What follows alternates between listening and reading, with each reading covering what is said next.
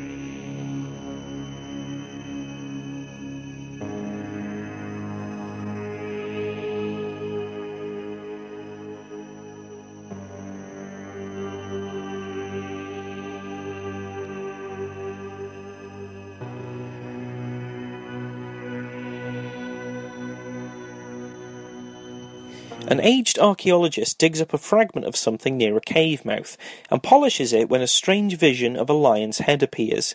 He appears to struggle with the knife as he's holding, and cuts his own throat.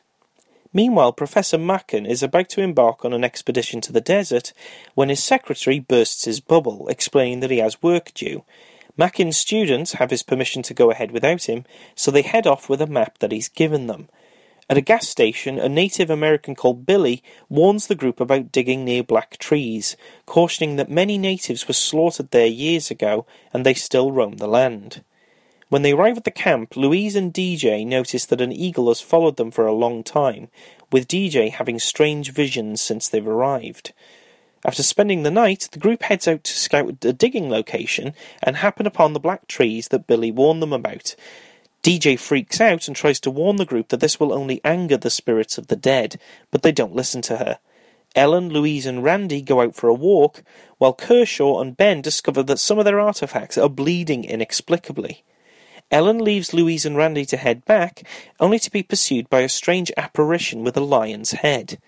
As she returns to camp, mysterious sounds of drums and chanting fills the hills, frightening Louise and Randy.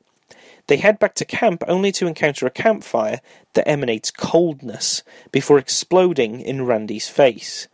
He begins to act very strangely afterwards,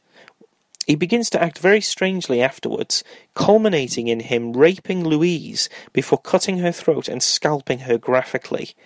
Leading the others to her body, Randy disables the car before leaving again, entrusting DJ with the amulet that he was wearing. The next day, DJ explained that Black Claw has returned, a Native American outlaw who practiced black magic. Ben heads out to find another vehicle, but is attacked by a deteriorated Randy, who chops off the back of his skull with a flint axe. Using Ben's voice, Randy lures Ellen out into the desert and shoots her multiple times with an old bow and arrow. Kershaw takes the rifle and goes out to look for her, but is attacked by Randy. Gaining the upper hand, Kershaw bludgeons him in the head and finally shoots him dead, the corpse reverting back to Randy's normal look. Kershaw calls out to DJ, informing her that she's safe, but he's suddenly grabbed from behind and decapitated with a trowel. Professor Macken finally arrives the next day and attempts to enter the main tent, just before he is shot in the eye with an arrow. Inside the tent, DJ sits, possessed by Black Claw, and surrounded by the corpses of her friends.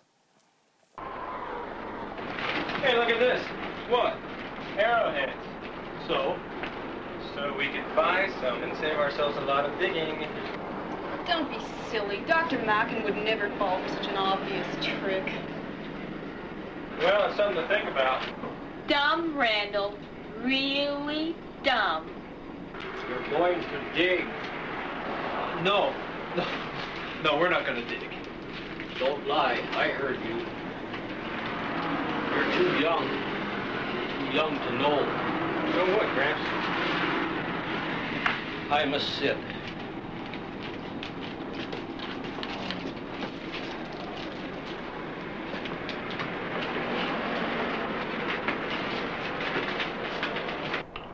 Who are you? I'm Billy Ironwing. So, what is it we don't know? Black trees. Don't go there. It's a bad, bad place. Many years ago, 100. Many Indians killed there. Big battle. All dead. And then they became part of the land. That's it? Shit, that's probably where he hides his still. The black trees. Well, we've got to get moving.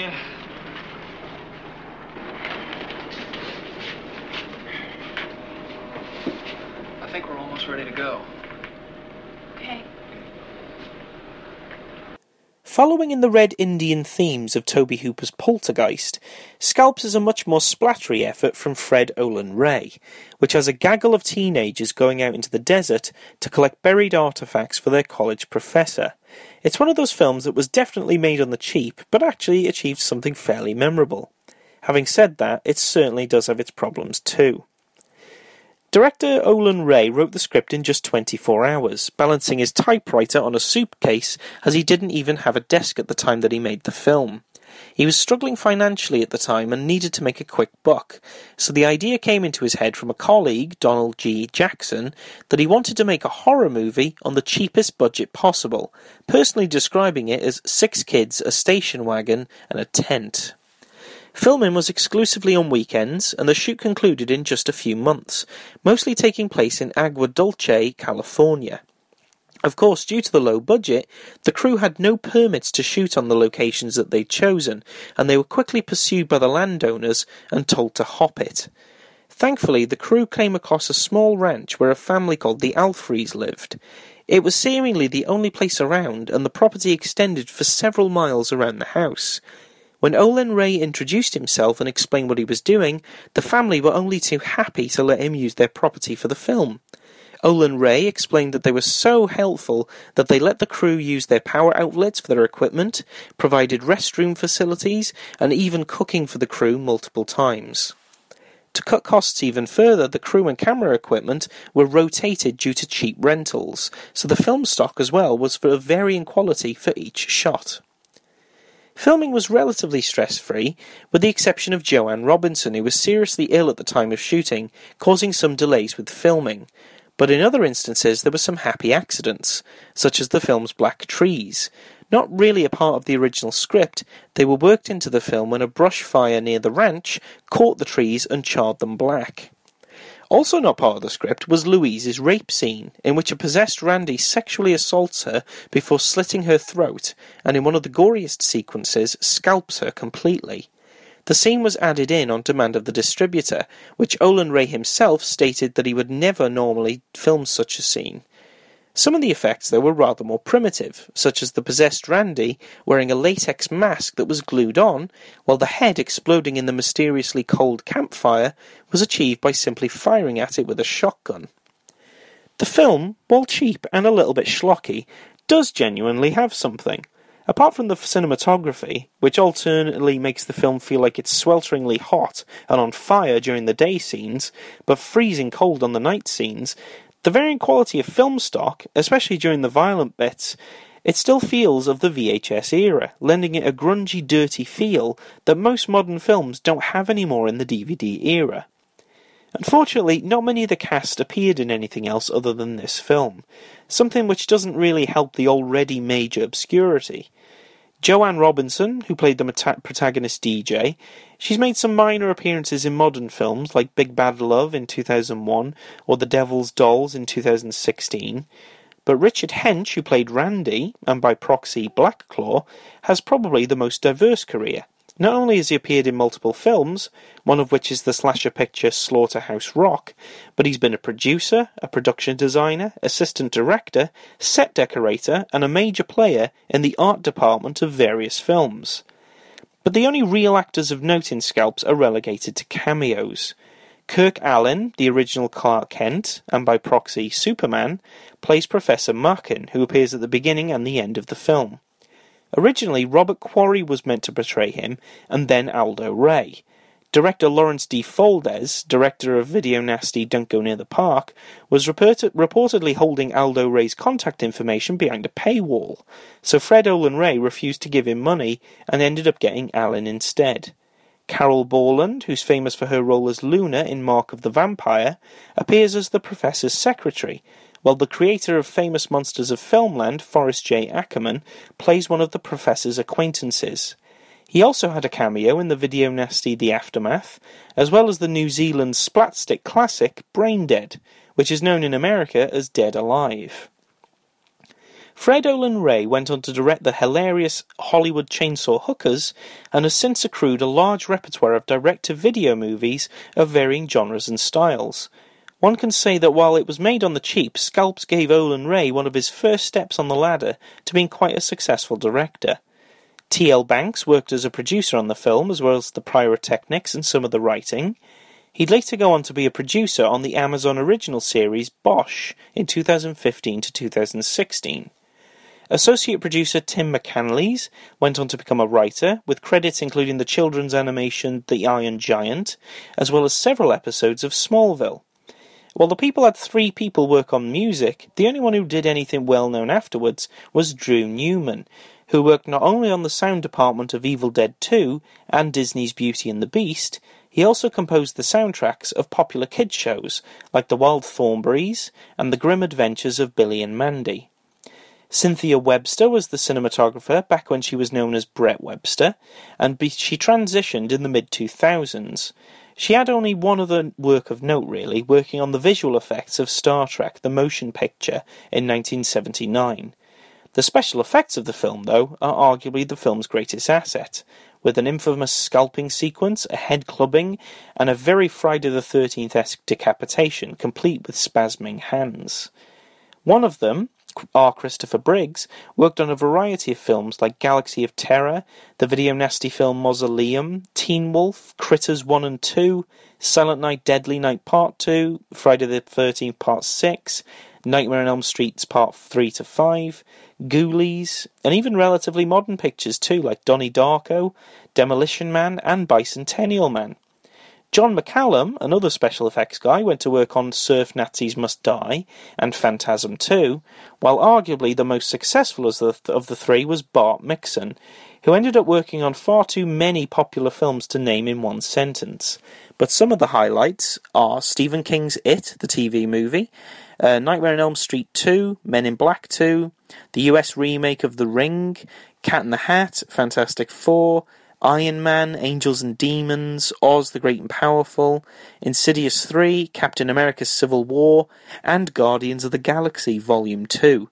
And he's actually currently working on the new Avengers Infinity War film. Who'd have thought he'd start off on a film like Scalps?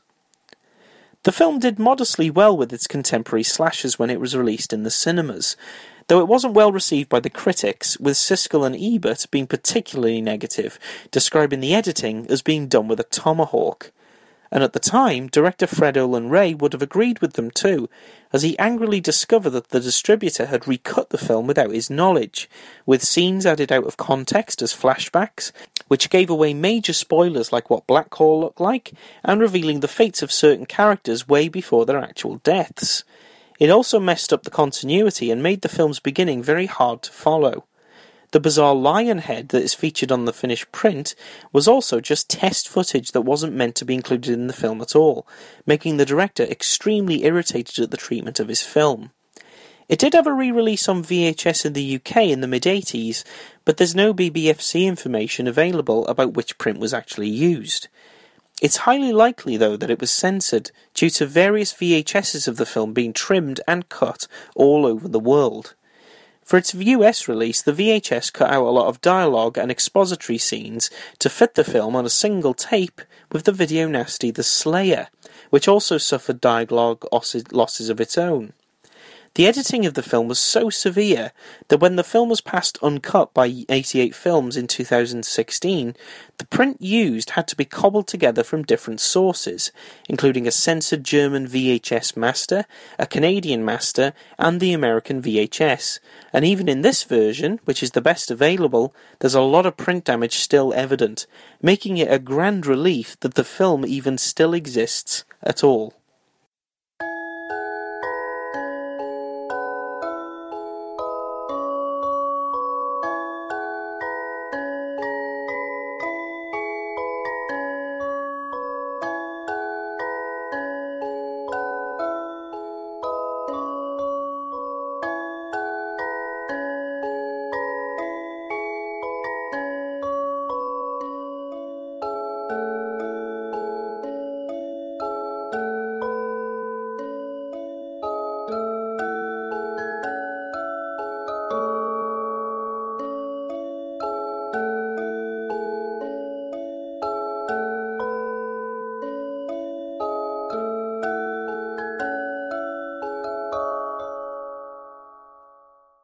And that was Scalps, and it's the last of our Christmas horror bonuses, people.